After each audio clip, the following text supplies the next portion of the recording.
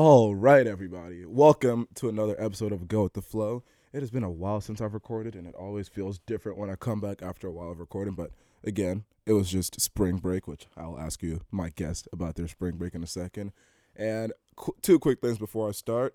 It is finally time that I'm going to release more merch. People have been asking for me to sell more merch ever since they saw the stuff in the fall. So this episode is going to come out. Actually, we are recording on Friday, March 18th. So the merch will be out on Monday, March 21st. So that is the first housekeeping item. Secondly, the team that I have, Theo, David, Ezra, they do a lot of really good work with the YouTube and the TikTok and all that fun stuff. And so just go watch the good content that they're putting out. They're putting in a lot of effort into it, and it would be nice to see their work get some more appreciation. So those are the two quick housekeeping items. And now to my guest, who I just have to note is the first person that I have had to beg to come on this podcast. Literally beg. Sent multiple text messages, got Gabby to reach out, or told her to reach out to you. She said she would next time she saw you. And I finally had to run up on you at Dylan Gym just to make sure you would come on. But with all that being said, my friend Keith Register is here. Welcome to the show, Keith. Yeah, thank you for having me, Flo. Of course. And right before we started, you were saying how you don't really listen to podcasts. Could you, and you don't, you made sure to tell me you don't listen to my podcast, which again, I'll speak on that in a second, but why do you feel like you don't have the time to listen to podcasts? I think podcasts as a form of media is maybe, in my opinion, not enough to serve as like a whole form of entertainment. I think if you're listening to a podcast, you're probably doing something else at least. Like I know most people who listen to podcasts are like usually do it when they're commuting or when they're doing some other menial task that doesn't really require like full attention. I don't know if I'm the type of person who could just like sit in the chair and listen to a podcast for an hour and not do anything else. Like, I don't know what you think about that. I mean, that is a good point, but I found that, so for me, I actually like to watch most of my podcasts, which doesn't make sense, but this is one reason that I actually wanted to start the YouTube. So I listen to a lot of comedy podcasts, and I think when you sit and you watch, if you're just listening to the audio and not watching, you miss a lot of the visual cues and a lot of the stuff that actually adds to the quality of the content. And so that's why I like to I actually do find the time every week. My favorite podcast is called The Brilliant Idiots. You can see I got the sticker right here. Okay. And I find the time every week to sit for an hour and a half to 2 hours to watch the episodes. But as far as the content that I don't watch, just like going about my day, I do find that if it's a 20-minute walk that I have to class or just a little bit of a break in time, I do like the little bit of audio stimulation, like when I don't want to listen to music. And so I actually don't find it too hard to listen to podcasts. So yeah, but I've heard that from a bunch of people. They feel like they don't have the time, or they kind of like you said, they do it while doing something else, and then it doesn't really take the priority, so then why are they listening to it? But then also another quick thing, because you said you don't listen to the podcast, which I take zero offense to, because most of my friends don't listen to the podcast, and kind of like I just said beforehand, that makes the most sense because they talk to me more than everybody else, and so they're like, if we're talking to you all the time, I don't need to sit for an hour and listen to you every single week. And so it makes sense that it's people who I don't interact with ever who will come up to me and be like, oh, I like the podcast. I'm like, okay, thank you. So yeah, just wanted to get that out of the way. But this is our first week post spring break. How was your break? It was good. This was the first spring break that I really went on an extended trip with friends from college. Okay, what'd you do? So we went to Vegas for a couple days. And did some gambling, saw a couple shows. And then we drove up to Zion and Bryce National Park, where we did a lot of hiking, and it's a really beautiful place. So just looking at the nature and stuff. And then we drove down to LA for a couple days, where I would describe my experience mostly as like eating food and then waiting to eat more food, because that seems to be what most people do in LA. And the traffic was horrible. But Yeah, I've only been to LA one time. I went before junior of high school, I believe, and I found it to be so overrated. And all I remember from it was the traffic. For whatever reason, I didn't realize it would be as big as it was. I know. In my mind, I think every city's like New York City, Yeah. so you could just like subway everybody. It's massive. Like, it took us as long to drive from one side of LA to the other as it took us to drive from Vegas to Zion National Park. Like, it is massive. Yeah, massive, lots of highways and lots of traffic, so didn't love it as much. I've heard there's other better parts of California.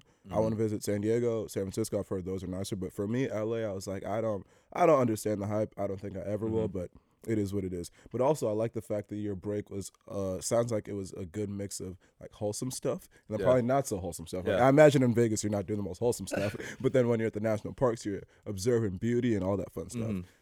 So when did you do that? Because that sounds like a 2-week activity, but you you fit that in a week. Yeah, well, none of us have class on Friday, so we were able to fly out Friday morning. That's why you couldn't record the podcast then. Yes. So then it was just 2 days in Vegas, 3 days in Zion and Bryce, and then 2 more days in LA, and then we flew back.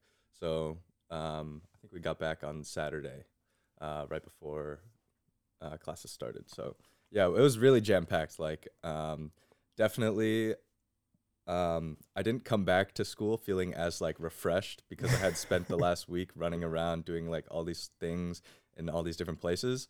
And so that was a big shift, but super memorable. Of course, I'd do it again a million times over. So exactly, and that's the thing. It is our senior year spring break, so I definitely think it will be worth it in the long run. You remember the stories and all that fun stuff. Because I went to Miami with a group of 5 other people, and very similarly to you. First, actually, not too similar. It wasn't very wholesome. Just a lot of debauchery. It's Miami. You have your Miami fun. It was a very, very, very fun trip, but not a lot of relaxing. Flight back landed at like 12:30 a.m. on Saturday morning. So then it was such a shit show. We ran to catch a train, just missed the train. We tried to get back to. We wanted to Uber, and so we looked at the Uber prices at Newark. At the train station, it was a certain price. We like have to get back in the airport to go to the terminal to call the Uber. By the time we get there, the price had basically doubled. But we were just so frustrated at that point. We're like, fuck it. Like, let's just get this trip over with and get back. Because it was tiring. Way too much money spent. But again, it was Miami. That's exactly what we expected. Yeah, gotta live it up. Exactly. And now we're back on campus, and this is the first full week that we have had without the masks being mandatory. How is this week felt for you? Pretty different, I'd say. I mean, for sure, like life is just a little bit easier when you don't have to worry about masks and, do I have it on me? What spaces do I need it on me? Worrying about all of that. Particularly in Dillon. Yeah. I don't have your boss on my ass anymore. Whoa. Come up to me and harassing me in the gym. We love Dillon Gym. Yeah. I think like for the first couple of days, I say it was pretty jarring. Like seeing everyone without their masks on, like seeing people I had never seen without a mask on for the first time. That was like, they never look like what you expect them to look like. Exactly. Yeah. That is the crazy part. Because you don't realize a mask takes up like 2/3 of your face. Yeah. And every single one of us, it's just like a brain thing. You're going to fill in mentally what you think somebody looks like. And the amount of people I saw this week, I was like, wait a minute. Wait a minute. Yeah. That is not at all what I expected you to look like. But yeah, I mean, it's nice to finally see everyone. Yeah. And one of my professors, he was like, wow, I didn't realize you guys were such a good looking group. We're like, thank you. Yeah. Yeah, I mean, I'd say for the first couple of days, I felt like a little naked, like without the mask on. Like in the gym, I'm like, oh shit, like I can't be making all these weird faces anymore. Like I gotta, keep it together. But yeah, I mean, just as quickly as masks became the norm, I think no mask will become the norm as well. So I agree, and I very much so like that. It's at a happy medium where. First of all, I think the I don't know what to call it, like the campaign, the promotion that the university's been doing. It's like mask optionals, but be compassionate. I don't know if they thought that people would just like start bullying people who are wearing masks. Like I don't know what the reason for that messaging is, but it's just kind of funny. But then you do still see that at least in one of my classes in particular, half the people wear masks, half the people don't wear masks. Perfectly fine. Happy medium. It should be that whichever you want to do, you should get to do. Don't force anyone to do either. And again, I think this is where it's going to be like where some people for the long run are going to want to keep wearing masks. And if they do, God bless them. And if you don't, also more power to you. Yeah. It was just very annoying for a certain period of time where it felt like a lot of people didn't want the masks anymore and then they still had to be in place. But now I think we're finally at a place where everyone is happy to just, again, exist how they want to. And I agree. It felt like, for me, walking into my first lecture without a mask, first precept without a mask, I was like, this, for the first time, feels like pre-pandemic, which felt great because for a long time it didn't seem like we would ever be able to get to that point again. Yeah. So very exciting. And yeah, Dillon Gym, being able to play basketball. And again, I work at Dillon. I get it. I used to get the orders to tell people to put their masks on, but then I would also play basketball with like my mask on my chin because it was tough. It was hard. But I'm glad that I don't have to be in that awkward position anymore. Yeah. I don't think it's physically possible to play pickup basketball with the mask on. Like, it's a very cardio intensive sport. Your mask can get waterlogged, and then you really can't breathe out of it. Like, no, I agree. I agree. Running up and down the court, it didn't make any sense. But again, we had to deal with the measures at the time. But thankfully, those are no longer in place, and we can all move on with our lives. But okay, actually, we kind of jumped the gun a little bit because the way I usually start the podcast in like the first minute is by asking my guests to introduce themselves, tell me where they're from, anything they do around campus, and then any other general introduction that they would want the people to know. But we just got so excited. We already did 10 minutes before we got here. Okay. Well, I grew up in West Windsor. I went to the same middle school and high school as Flo, so that's how I got to know him at first.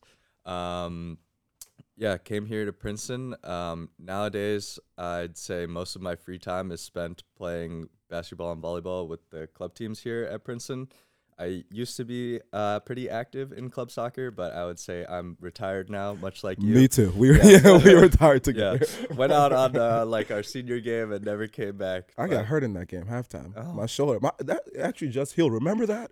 Remember how? I couldn't even bench the bar for like 2 months. Right. That was bad, but we're back. Okay. We're back. I'm glad to hear it. Yeah, we're good. But yeah, mostly just playing basketball and volleyball. Lifting occasionally, and not occasionally. This man lives in the gym.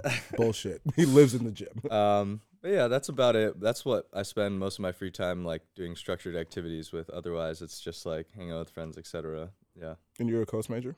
Yes, a computer science major. Though I'm not taking any computer science classes this semester and have been pretty checked out in that regard for a while.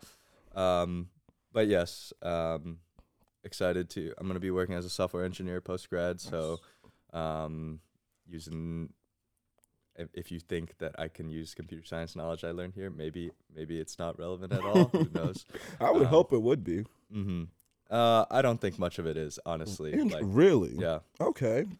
I think. Okay, yeah, speak more on that. Because I would think that was one of the fields where I was like, okay, if you want to work in software engineering, something like computer science makes sense. And I always thought that there were some majors where it made sense and that the stuff that you learn here will be more applicable. So I'm interested that you don't think the computer science knowledge you have is going to be applicable in software engineering. I would say, for sure, you need to know how to code, obviously. You need to, like 126, 226, like the intro computer science sequence is essential for understanding the basics of writing code, how different languages operate, and 226 gives you a good understanding of like algorithms and data structures, which are important for interviewing because that's how most tech interviews are styled. But otherwise, like I think most of the upper like information that I've learned in the upper level coast courses probably won't be that relevant to my job because I think, other than just general coding practice and working on style and stuff like that, like the actual information you learn, like I'm probably not going to be using computer vision in my job, or like, information security might be useful to know, and like these foundational topics that you learn in the class, but what you might do in your job is like pretty abstracted from that, and so might not be that useful. And let's go on this a little bit more because I also found it interesting. So I'm going into finance, and obviously neuroscience. Well, that's one thing people always hear. They're like, "You're a neuroscience major, going into finance." Oh, you're still neuroscience? I'm still neuroscience because at a certain point I was in too deep, and there was no turning back. I couldn't really. It would have made sense to switch out. So yeah, I'm still neuroscience. Shout out to this thesis that is slowly but surely being grinded away. Yeah. But people always hear neuroscience major going into finance. How exactly does that work? And it works because the job, they know that everyone coming in doesn't really know shit, and that they're going to teach you everything on the job. And so they're looking for more intangible skills like work ethic, people who are going to be willing to soak up as much knowledge as possible, those sorts of things. And so I am also very positive that, again, none of my upper level neuroscience classes or much of the stuff that I'm learning here is not going to be applicable. And so then when again, like two of us here, we have our jobs, pretty good jobs. We are getting our degrees in these pretty, not neuroscience, computer science, not easy majors at all. And so when I hear these things, it just makes me think of why, if this is the best, I don't know, like educational structure per se, if we're going to be okay after the fact without having to do all this work. And I don't know how many people, unless you're like, I was going to say unless you're pre-med, which I don't even think is the case either. Because my brother, he's in his last year of medical school. Shout out to him. He's about to get matched his residency at 12 noon today. Oh, wow. So big day for him. But I asked him how much physics he uses. 0. How much orgo he uses? Essentially 0. And so I don't understand. Like for basically every track, it seems like the stuff that you have to do beforehand is just not very necessary for the following steps. So I don't know how we need to revamp all of education, but well, I think the argument against that is that Princeton offers like a liberal arts education that can make you a more well-rounded intellectual. I don't really agree with, I don't think that's that important, but I would say that is what Princeton would say to that argument. For sure, there's like, if you view college as like preparing you to get a job, like I think 90% of what you do in college is probably not going to be useful to that end. Like really, you just need a small subset of like these skills that you use to pass the interview, and then you have a job. So like, you know, most of what you do here is not going to be that relevant to that. And actually, I think that the most of the stuff that we learn here that's going to help us in the future is outside the classroom. And I don't think it's the studying for exams or sitting in lecture or any of that nonsense. I actually think it's the more smaller things like learning how to network is always a funny word. People have a look at it in whatever way, but learning to navigate a certain environment where you're going around, meeting as many people as possible, forming relationships, building these connections that are going to last a lifetime, learning how to just, just learn a little bit of, what's the word I'm looking for? Like your emotional intelligence. I think that's one thing that you can really work on here, and knowing when to leave people alone, when to go interact with them. These are the little skills that I think actually help you in the long run when you're interviewing. Even for something as simple as like communication skills. I don't really think I learned, like being in the classroom hasn't really helped me that much. I don't remember. I have probably done less than 5 presentations all of Princeton. Very, very few. And doing this podcast and just speaking to people has definitely helped my conversational skills and my presentational skills a lot more than anything that I've done beforehand. So I don't know. It's just always very interesting because, again, we're a few months away from the degree. Very happy that we're going to be getting it. But it's just like, how much of the stuff that we're doing here is that useful? I don't know. Yeah, maybe not a lot of the structured academics that we have here, but like you're saying, like Princeton and all other colleges provide you with a great environment to learn all of these soft skills that you're talking about. Like you learn how to communicate with different types of people who may respond better to different communication styles and like all of that kind of stuff. And all of that is crucial in whatever career you're going into, because, you know, even in tech, when it's supposed to be like the super nerdy meritocracy, like you just write code, like still being able to talk to people, explain what you're doing, all of that stuff is way more useful than any sort of additional computer science knowledge you might gain in your academic curricula. Like it's essential. Yeah. And I feel like I'm going to know your answer to this, but how important do you think something like a GPA is to determine future success? Well, I know a lot of people who have gotten jobs at amazing tech companies that don't have their GPA on their resume. So I would say for you in investment banking, I know it's a little more important. Like no.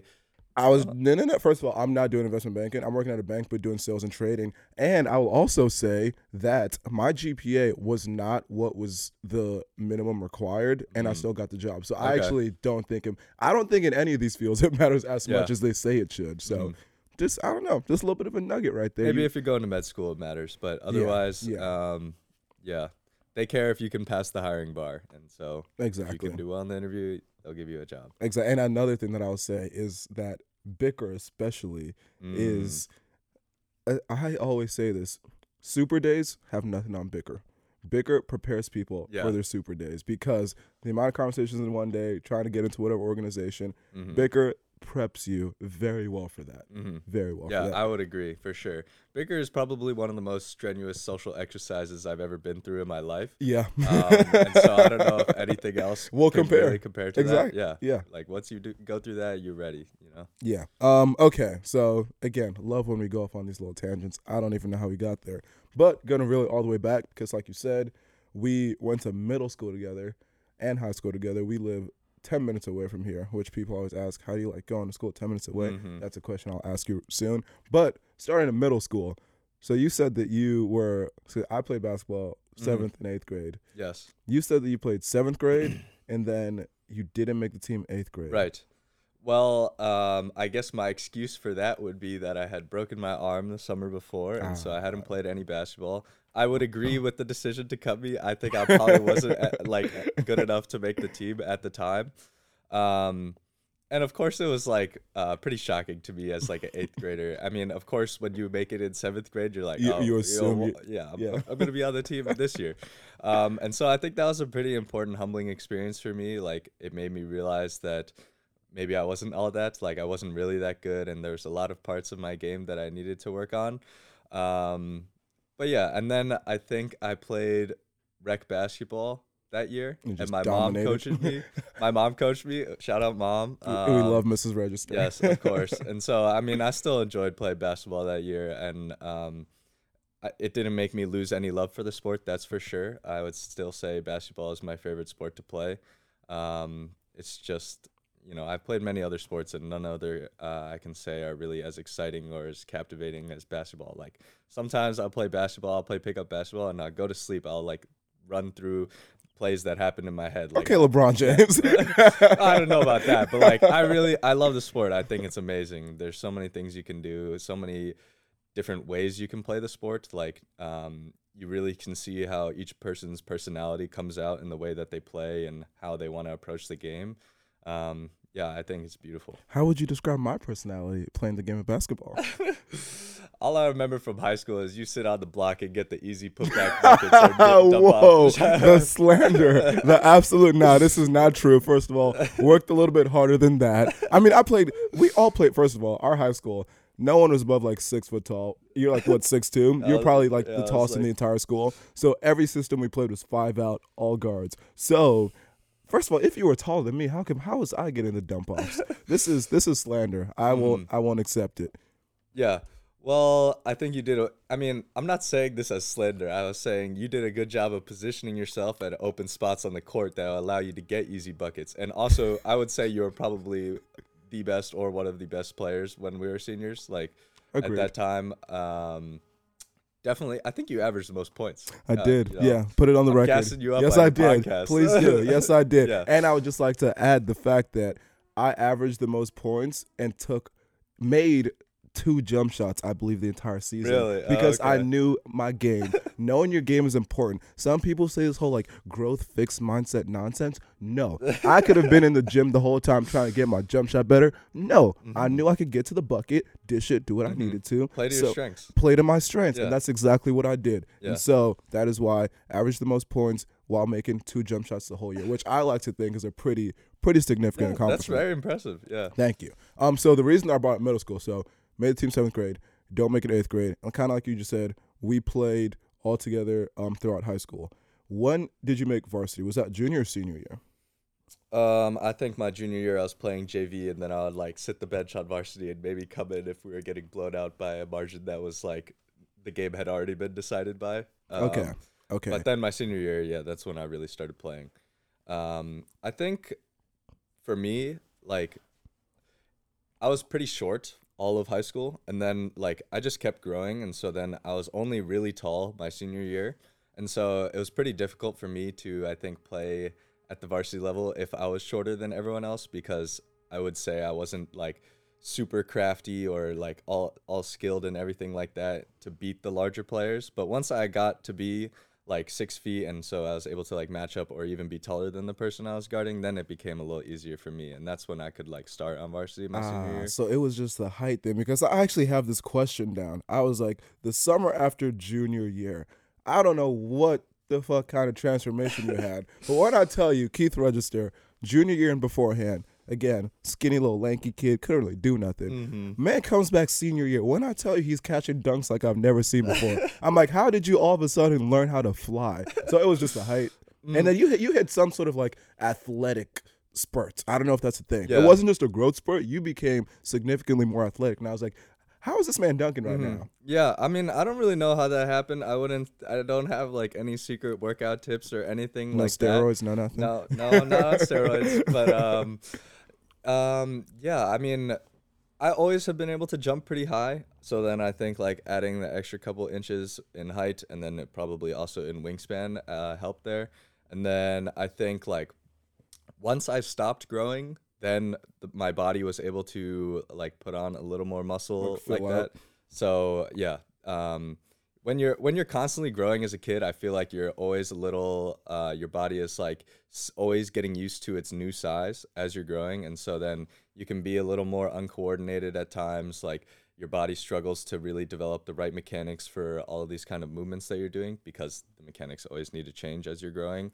And so, yeah, once I grew and then I stopped growing, that's when I think I really became a much better athlete. Mm-hmm. Yeah. Indeed. And I even remember our rival game, North versus South. That one, out of nowhere, the man drives baseline, goes up for this insane dunk attempt that you probably should have made that. But I was like, I remember stopping in the middle of the game and looking into the crowd and like, who is this guy? Like, what is going on here? Westminster basketball games are not supposed to be having dunk attempts like this. So, yeah, insanity. And then we also played soccer together. Mm-hmm. Which do you think that you were better at? Right. So, I think in high school, I was better at soccer for sure. Because, like, soccer, I found, so I was center back. And so you have a pretty specific role as a center back. And so I think I was able to fulfill that role pretty effectively, especially in high school American soccer, because then it's like a lot of it's not great soccer. Like people will just play lots of long balls over the top. There's not much like nice passing through the midfield. And so that suited me as a defender because I could just go up and head the ball a bunch or just make occasionally like hard tackles. And so like for me, that role as a center back was pretty easy to fulfill and like figure out, especially because I had been playing soccer for like many years at that point. Now, I mean, I think basketball, because you have to play defense and offense, whereas compared to playing center back in soccer, you kind of just play defense. I think just now I'm starting to scratch the surface of like what it means to be a complete basketball player. Like I still feel like there's so much more for me to learn about the game. And so like at that time in high school, like I was much better at soccer because I was able to be a pretty complete center back at that time. Now it's like, I mean, I don't play soccer anymore, so I'm definitely much better at basketball, but yeah, for sure. Yeah, and so Keith and I were both center backs. We were the starting center back partnership senior year, and I didn't play soccer freshman through junior year. Yes. And then tried out, made the team, started center back with Keith. Mm-hmm. And you were essentially my coach on the field. Taught him everything he knows. I will agree to that fact. You taught me everything that I knew because, again, it had been such a long gap since I played. And then I sat next to you, and that was just a partnership that worked so well. And it's funny that you say the heading thing because I remember specifically how much I hated heading the ball. So anytime the ball would come, I was just like, Keith, that's all you. Go get it. Yeah. I'm not heading the ball. And so kind of like you said, we center back partnership in high school, made the county finals, lost to Pennington, which they get to recruit kids and do all that. Yeah, nonsense. That wasn't fair. Exactly. We need like a 2-goal handicap or something. Yeah. We're the real winners in my eyes. And then fast forward to just a few months back, we were able to reunite for one last final time, club soccer, like senior send-off game, which was fun. But, okay, so now we've transitioned to college. And first question. Would you say that we were better friends in college or high school? High school or college? Well, we probably spent a lot more time together in high school, I would say, because we were playing both soccer and basketball together. I think we definitely have different social circles here at Princeton, so I definitely don't see you as much. But yeah, I would say we were better friends in high school. Really? Is that sad? That is, because I see it as the opposite. Okay. Because even though we are in different circles here. We were also in different circles in high school. That's true. But again, I mean, yeah, we played sports together, but not everyone you play sports with is a friend. I don't think that's a crazy thing to say. Mm-hmm. And although we're in different circles, I would say that just the quality of our interactions, I think, have been higher here. Okay, I'm And glad. I'm sure I was a little annoying in high school. I'm sure I was a little bit annoying in high school too. I'm sure I'm still a little bit annoying. So yes, I feel like the quality of our interactions has increased, and I consider you a better friend now. Okay, thank you. Yeah, I mean, yeah, that's just what it is. I appreciate that. And I remember freshman year coming in, my little freshman self was just struggling, getting by, COSO 26, all these hard classes. Mm-hmm. And I remember you, Keith Register, club soccer. I remember for some reason I found out you had all A's. You must have told me. You said that every time I went to the gym, man was in the gym. How was your Princeton transition so seamless, sir? Yeah, I know. Well, it's hard to say. Like, my usual answer for this is that it's because I went to a good high school and then that prepared me for it. Bullshit. I went to the same high school. Did not prepare me. I guess that excuse doesn't work here. Nope. I think, like, actually my transition was easier because I got to skip chem and physics and math here at Princeton, which I know are the huge killer classes for first year students. Like, I'm sure if you didn't have to take those, your time would have been way easier at Princeton. Maybe. This is actually funny. Like, I'm going to graduate with a bachelor's in computer science, and I'm never taking a lab class at Princeton. Wow. Yeah. Don't you have to take a lab? Isn't that a requirement? I think it's fulfilled by my placing out of chemistry and physics. Yeah. Wow. Yeah, so that's pretty crazy. That's Shout the out to cheat the code. computer science curriculum at Princeton. No thesis either. Are you in 4 or 5 classes right now? 4. Jesus, I hate you so Yeah, much. I actually hate you so much. Yeah, I mean, speaking to my transition, like, I think it's really hard for me to say because, I mean, for sure it was not seamless. Like, there were times when I was super stressed out. Like, I was working until late in the night, and so, the grass is always greener on the other side. There were difficult times, and I'm not going to say that it wasn't difficult at times. But I really do think that taking the classes I did at South helped prepare me for the rigor at Princeton. There are classes at Princeton where I've taken them and it's been like, oh, wow, they really expect a deeper level of understanding than I've been used to. So I'm not going to say it was like South had totally prepared me for what kind of classes there were here at Princeton. But I would say that taking a lot of difficult classes in high school prepared me for like practicing blocking off my time and like prioritizing which assignments are important. Also like figuring out how to make the right friends in the classes that I'm in so that I can work on the problem sets with them and study with them, because really I do think if you try to go at all your classes alone at Princeton, you're probably going to end up screwed. Yep. Like you need to meet the right people and get the right kind of help from them.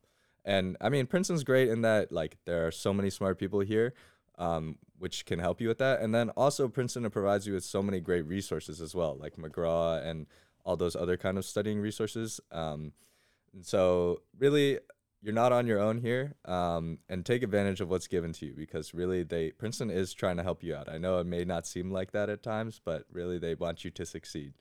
And a few things that you said, which again, when I said that it was such a seamless transition, I was just being a little bit gratuitous, because again, I know it's not easy for anyone. From the outside looking in, it appears seamless, but I'm sure you had whatever little minor struggles like everybody else. But a few other things that you said. At South, I know I didn't take as hard of classes as I could have. I wasn't like doing AP every single thing, which is why I couldn't place out of anything, which is why, again, had to do those classes at Princeton, which made the transition that much harder. And then I guess that's just a testament to you working hard earlier, so you didn't have to work that much harder later, whereas I didn't work that hard beforehand, and so I had to work a little bit harder when I get here. So maybe that's just a little piece of advice. If you want to have it be a little bit easier when you get here, maybe take all the AP everythings in high school. Honestly, or not, you don't have to. Yeah, I mean hey, we're both graduating. We both got jobs. Like, it all worked out in the end. You're right. That's the thing. Everyone is running their own race. And then also speaking to the fact that you can't do anything by yourself here, that is something that it took me probably like halfway through second semester to realize. Yeah. Because high school was Yes. easy. Mhm. Like, it was easy. Like, I'm not even gonna, like, high school was easy. Mm-hmm. Did everything by myself. It wasn't hard to, like, do all your assignments so I could go out and, no, I was gonna say go out and play.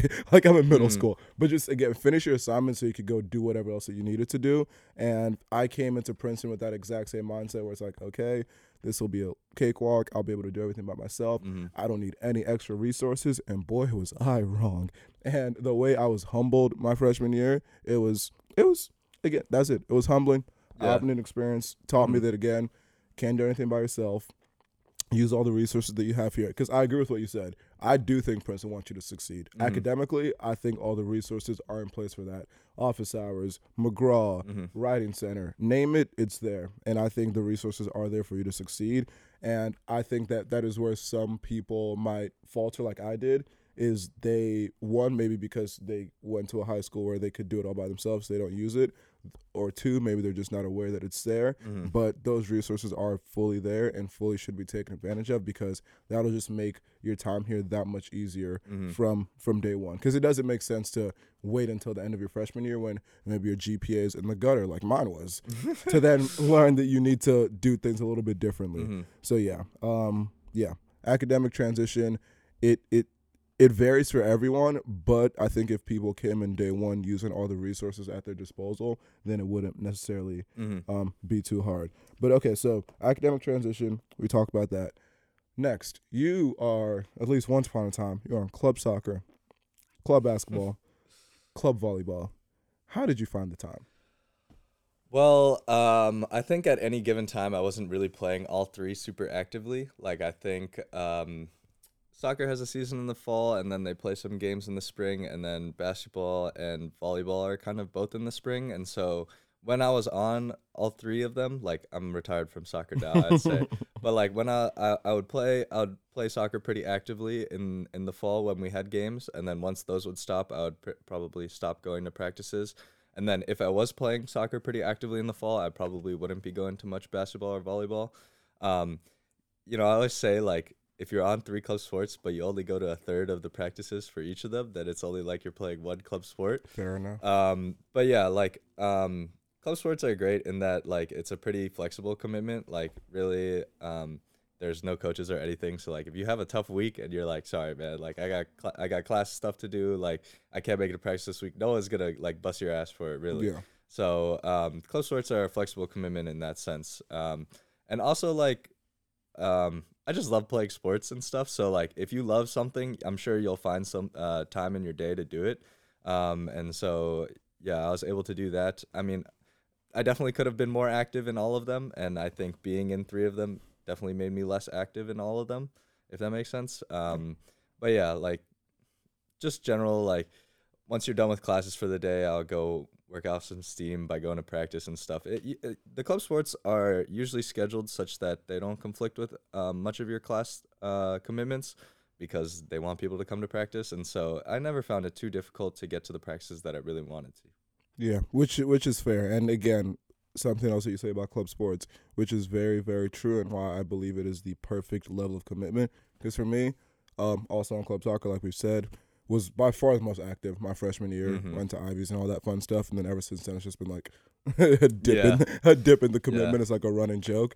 But again, if I decided that I wanted to show up and go to everything, I could do that. When I want to take a step back, I can do that, because it's just all student run. Yeah. No coach is going to yell at you to do whatever. No one's going to make me run laps. They try. You're not me. Come on. Yeah. What are you not me? No, Yeah, I'm not. I'm not running. And so it is that perfect level of commitment where, again, varsity seems like such a time commitment and all. Of course. I probably could if I needed to, but I don't want that level of extra activity on top of work. Right. And then IMs, they're a joke. Yeah, IMs are a joke, but they're yeah, just yeah. fun to do. So club sports are just a very, very ideal level. So Yeah. again, we're just throwing out all these little nuggets. Play club sports, guys. Yeah. Use Princeton's resources. Do all these fun things. And when you, okay, so you basically, are you still active in club basketball? Yes. Yeah. Probably most active in basketball. Okay, Yeah. gotcha. And volleyball, yes or no? Yes. Yeah. I mean, I try to get to both practices, like both basketball and volleyball have 2 practices a week, and I'll try to make it to all 4 of them each week. They're scheduled nicely. Like they're not on the same day, so it's pretty easy for me to just block off that time in my calendar from Monday to Thursday. So yeah, I'm pretty active in them. You basically live at Dillon Gym, huh? Between all the practices, all the working out. I swear every time I'm there, I see you there also. Yeah, I probably spend more time at Dillon than I do working on my classes, including going to classes. So and so that's why you're very, very happy that these mask mandates are finally lifted. Yeah. No more getting yelled at. But then also one thing that I meant to ask about beforehand. So your older brother also went to Princeton. Mm-hmm. Did that at all help in making the transition here a little bit easier? I'd say definitely it made it easier. To the extent at which it made it easier, I'm not so sure. I mean, it was he was in a different major than me, so there was not too much overlap in the classes that I took with him that he took as well. But for those classes, like I could always shoot him a text and ask him like, "Oh, hey, I'm thinking about taking this class. Like, did you take it? Was it difficult? What was the workload like?" And so that was nice. But I've never been like super close with my brother, and so like there was not too much communication about like what exactly his Princeton experience was like. And also people make friends with upperclassmen here too, and they can always pick their brains about what their Princeton experience was like. I'm sure when you were underclassmen, like you met upperclassmen and they were able to like sort of guide you through what they think is a good path through Princeton and stuff like that. And so for me, it was a little easier having an older brother here who did all of that.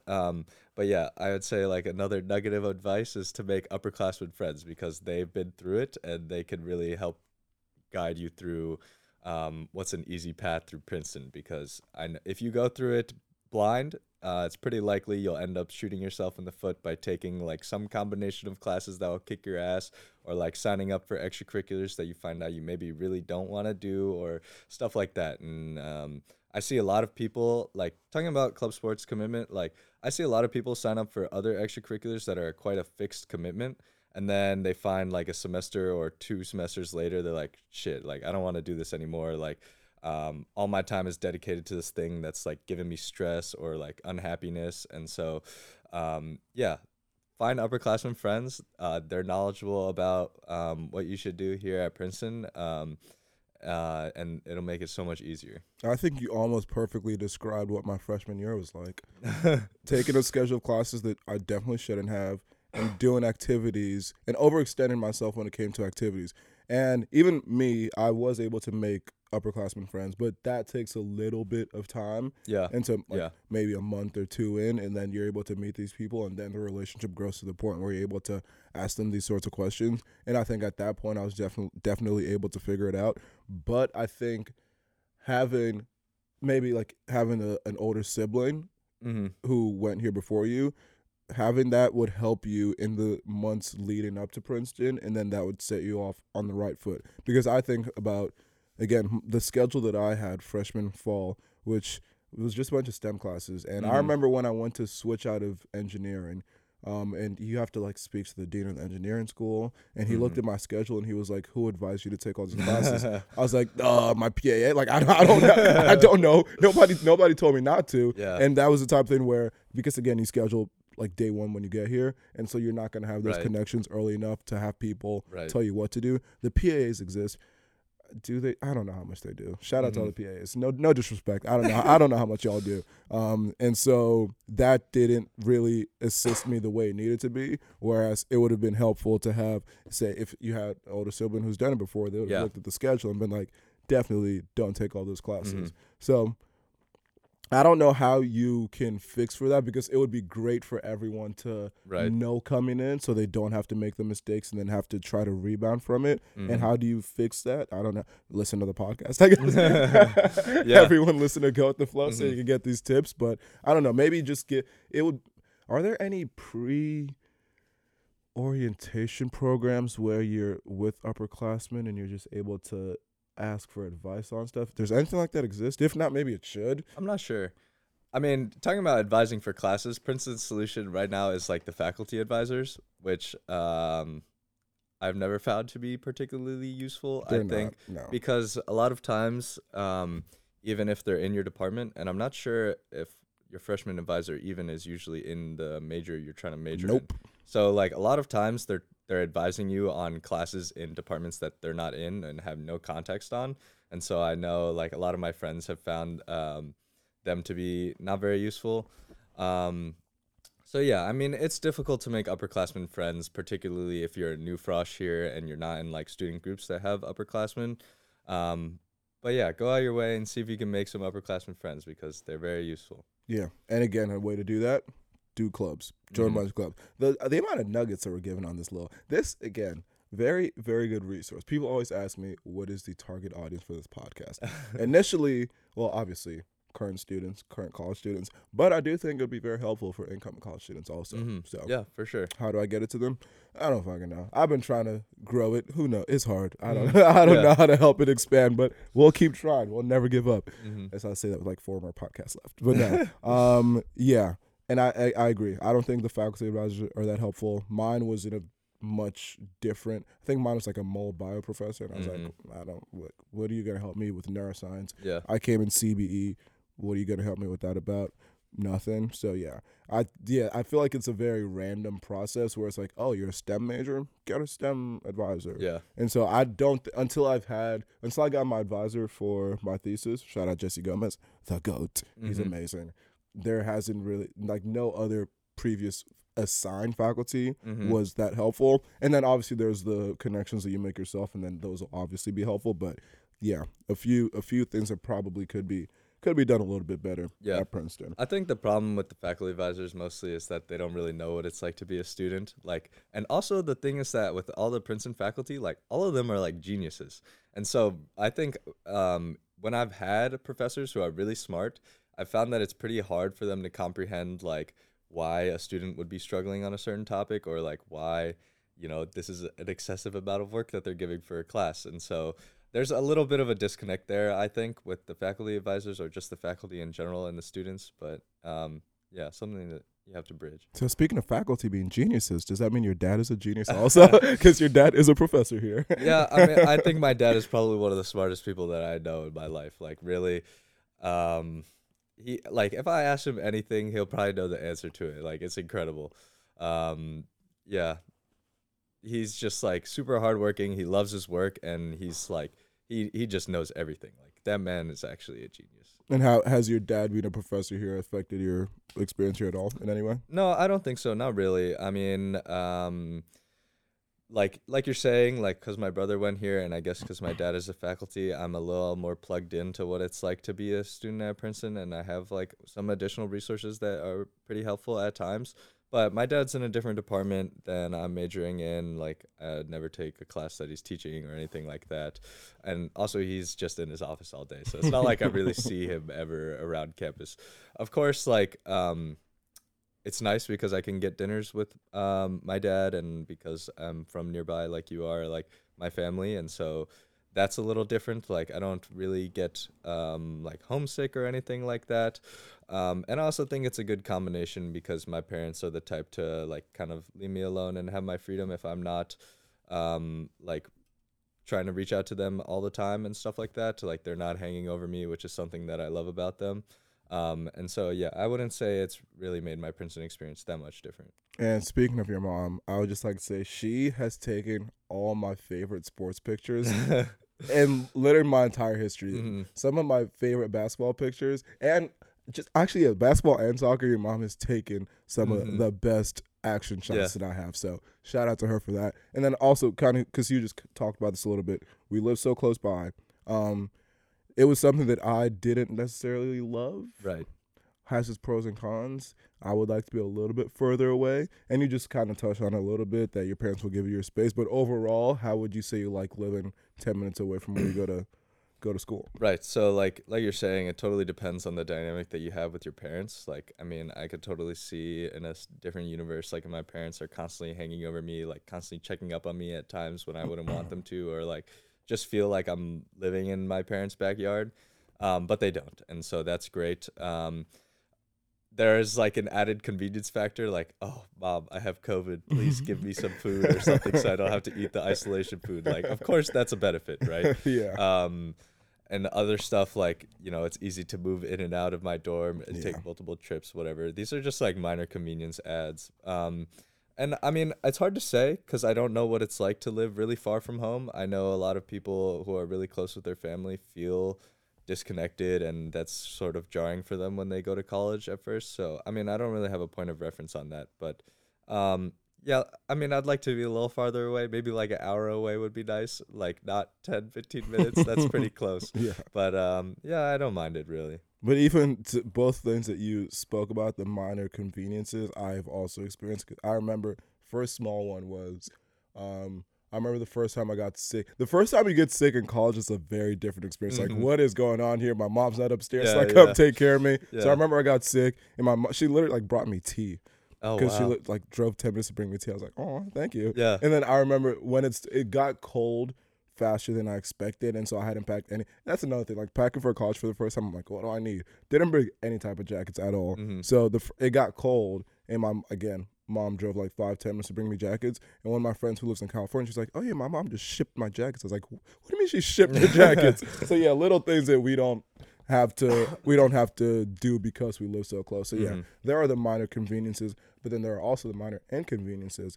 Bumping into people that you don't necessarily want to. I just, not that I don't want to. No, I bumped into someone that literally 2 days ago, like indifferent, but like I was like, okay, high school. Yeah, he was literally right in front of Ivy. He had just parked someone we went to high school with. I was like, hey, how you doing? So I don't know. It's not great. Bumped into my ex and her mom around this time last year. I was like, do I need this interaction right now? No, I don't. Yeah. So yeah, it is what it is at this point. And because we've always lived so close to Princeton, would you say that you have appreciated having the #1 university in the country in your backyard? Because I know it was something that I never did, and I actually didn't even want to come here. Well, I think to a lot of people, I think Princeton has like this mysterious air of like, oh, this is like such an elite academic institution or like all of that. But really, because I grew up so close to here, it's like, oh, it's Princeton. It's just like, Princeton. it's just Princeton. I agree. Like, It's just Princeton. Yeah, exactly. So, I mean, in that sense, maybe I wasn't like wowed when I came here or anything like that. It's not like, oh, this is the first time I'm seeing these crazy architectural buildings that look so old. We've been coming to Nassau Street for years. Right. For years. Yeah. And so, I mean, there's not really that aspect of novelty, but then, I mean, I loved it here. Like, of course, Princeton's a great place. And I wouldn't say that I don't appreciate being here now because I grew up near here. Yeah. Yeah, and I agree in the sense that the novelty wasn't there because we've lived so close by. People literally have been sneaking into reunions for as long as I can remember. People come to hang out at the stadiums. But I do appreciate that there is a little. It's definitely a different environment. There's no.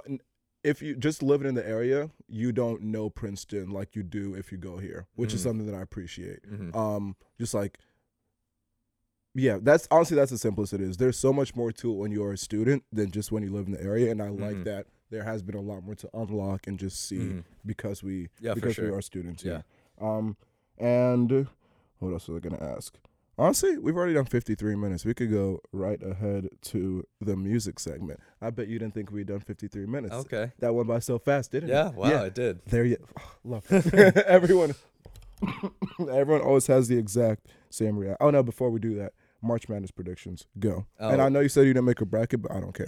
Who do you Well, think's I'm gonna rooting win? for the St. Peter's Peacocks now, of course. After they just beat Kentucky? Yeah, of Yes, course. sir. Why would I not root for a team like this tiny school in New Jersey that just upset Kentucky? So, yeah. My God. I mean, like, have you heard of that school before this point? I actually have heard of St. Peter's. I think, pretty sure a guy from Notre Dame went to play there. Oh, okay. Who was a senior or sophomore year. I forget his name, but yeah. So I actually heard of him, yeah. Yeah. Well, first time for me, that's for sure. And also, shout out Isaiah Wong, who's crushing it at Miami. Oh, really? He is like one of their best players. A guy we played against in high school. I have a little scar on my knee that he gave to me because I stole the ball from him. Okay. No big deal. Stole the ball from him. He's big time in the NBA. You tell your kids about it. Oh, yeah, exactly. No, yeah. Stole the ball from him. Was going up for a layup. I swore I was the only one on that side of the court. Blocked me out of nowhere. Fucking landed on my knee and scraped the shit on my knee. Yeah. So we'll never forget that. Got the scar to remember. But yeah, he's crushing it. So rooting for Miami.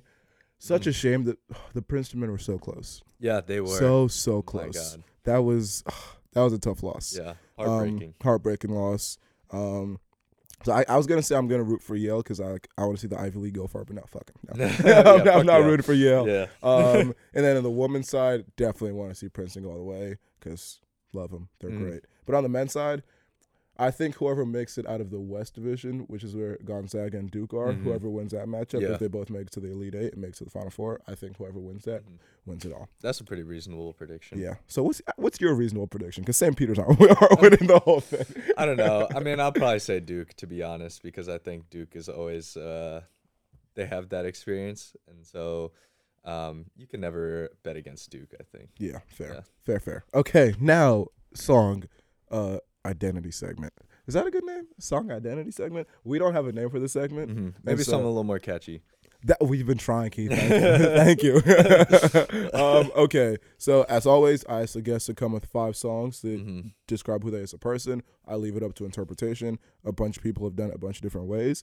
And so, Keith Register, it is your turn. Song number 1. Sure. So this is pretty tough. I don't know. I didn't really know what to pick. The first song I picked was "Do What I Want" by Lil Uzi. Great song. Because I do what I want a lot of the time. Nice. You know, I think a lot of people at prison have like a lot of external commitments that they don't really want to do, and I think I've done a pretty good job of shedding a lot of that. And so most of my day is spent doing whatever I want. And so that's something I love about my time here at Princeton. Love that. Song number 2. Kind of in a similar vein, I picked "Self-Care" by Mac Miller. Great song. I just love this song, and I think that self-care is something that I've been trying to practice more and more. And you know, when you're doing what you want, you are taking care of yourself, and so pretty similar vein on that one. The third song I picked was "Drive Slow" by Kanye. So this song's like about taking it slow and not trying to. Good song. Yeah, great song. Like the song is about not growing up too fast in your childhood and like trying to take it slow and enjoy the moment. And so that's something that I identify with. Like I'm really trying to make the most of what I have here left at Princeton now that it's just a few weeks left. That is insane. So yeah, I think that's a song that I can relate to a lot. Did you watch the documentary? I did. Great. That's amazing. They had some crazy footage in there. Yeah. Very, very, very cool stuff. Yeah. Fourth song I picked was "Same Drugs" by Chance the Rapper. I picked this song because like this song is about how Chance like falls out with a girl from his childhood because they like interests diverge or like they're just not doing the same things. And I picked this one because I think that me in particular, I'm pretty bad at actively maintaining friendships that I have, particularly over COVID. Like I think a lot of my friendships I kind of just let fall to the wayside. And so that's why I picked this song. Also, you know, of course, it's an amazing song. It is, but maybe use this as an opportunity to try to rekindle some of those relationships. Maybe we'll see. That sounds like a no. Yeah. And then for my last song, this is like one of my favorite songs of all time. This is 20 Something by SZA. That's the only song you said that I don't know. What's it called? 20 Somethings. 20 something. But this song, I think, is pretty relevant to all of us, I guess, because this is a song about SZA worrying about how her 20s are going to play out, and she's worried about, like, losing her friends and figuring out her love life, and, you know, the whole, I mean, the landscape of your life totally changes in your 20s because it's a pretty transformative period in your life, and that's something that we're about to go through, and so I think this is an amazing song that relates pretty heavily to us. Damn, you're right. You just made me like reflect on my whole, not reflect, like try to scan ahead for the next 10 years in one moment. Because you think about it, 10 years from now, married, kids, who like that is the next 10 years of our lives. Very, very transformational, very pivotal, very significant time that we're gonna have in the next 10 years. So that is crazy, and that is something that I've been thinking about lately. Because again, like you just said, it's our last. We have more than a few weeks, like probably a month and a half to 2 months left. Yeah. And just thinking about all the relationships that I have here, which of them are going to last long term, which of them aren't, just seeing if things are what you think they are, because I think time will really tell. And so that's just been something that I've been thinking about a lot lately. So I'll go listen to 20 something and just, again, think more about life and all Yeah. that fun stuff. Listen to more SZA. She's amazing. I actually love SZA. I've listened to this whole Control album. I just must have missed this song. Yeah, it's the last song on the album. Oh, okay, yeah, this is a great album. Okay, and now to the Tiger Confessions segment, which I will say every time I bring it up, I have to say the quality of the confessions significantly dwindled. They used to be so good. I could find so many good stuff on there, but now I struggle to find anything to talk about. But first one, it says, and I picked this because you're a Coast major. It says, I regret majoring in computer science, but it's too late for me to switch now. I picked it because at the time it seemed like the easiest option over things like engineering and other sciences. What can I do, if anything, to be less miserable staring at a screen all day? Well, if you don't want to look at a screen all day, probably don't major in computer science, I would say. Did they say it's like too late to switch out? I mean, you're screwed then. I mean, you shouldn't have majored in computer science if you don't want to look at a screen. I'm sorry. Like, I mean, I'm sure they're kind of really joking. Like, I mean, people don't really mind looking at the screen. I'm sure like the curriculum is what's giving them the stress and suffering. Yeah, I mean, we talked about it. Like, try to take advantage of the resources that Princeton has available to you.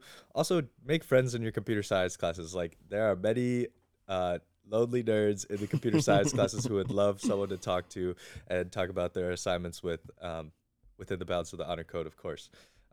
Yes, always. And I can't speak specifically to computer science because I'm not a Coast major, but I could speak to being into deep in a major and it being too late for you to switch because that's what happened.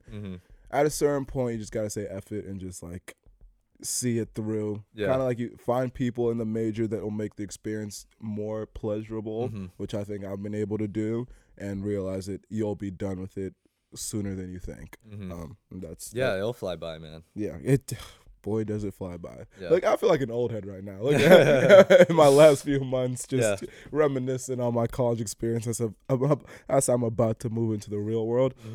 But okay, and second one, it says, oh no, that's the wrong one. Where'd it go?